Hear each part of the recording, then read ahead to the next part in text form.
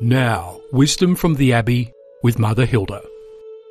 One of our friends asked if she could do the floral arrangements for our church to honour the day, and we readily agreed.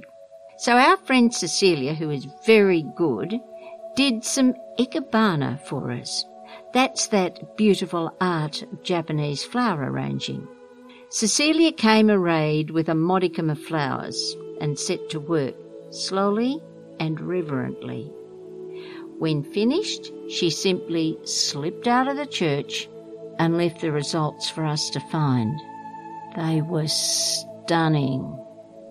I learnt something yet again that day.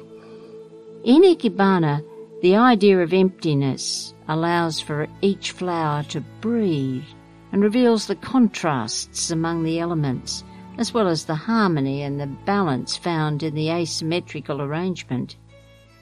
Ikebana is meant to carry something of a message.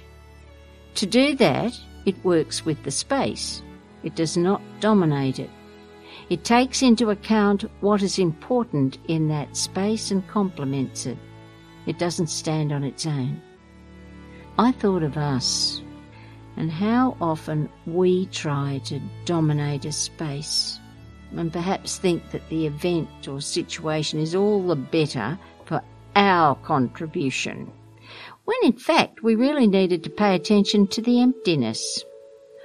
All we have really done is left ourselves there, not brought out what already was. We do it so easily, perhaps because we feel insecure maybe, or we just don't notice. I thought that so often we're afraid of the apparent emptiness inside us, and so we cover it up with noise and who knows what else. I thought of God and how unobtrusively He works, not with great supplies and armfuls of equipment, but rather with simplicity and grace. I thought about how He works with who we are and doesn't ask us to be anything else. I thought how He manages always to bring out the best in you and me, and we don't even notice that He's at work. And then I thought really about us. Are we like Cecilia's Ikebana artwork? Does everything we do point to God or ourselves? I think every time you and I make a decision to put ourselves out of the picture and focus on someone else, we are working beautifully with God's space, the way He works with the space of our hearts.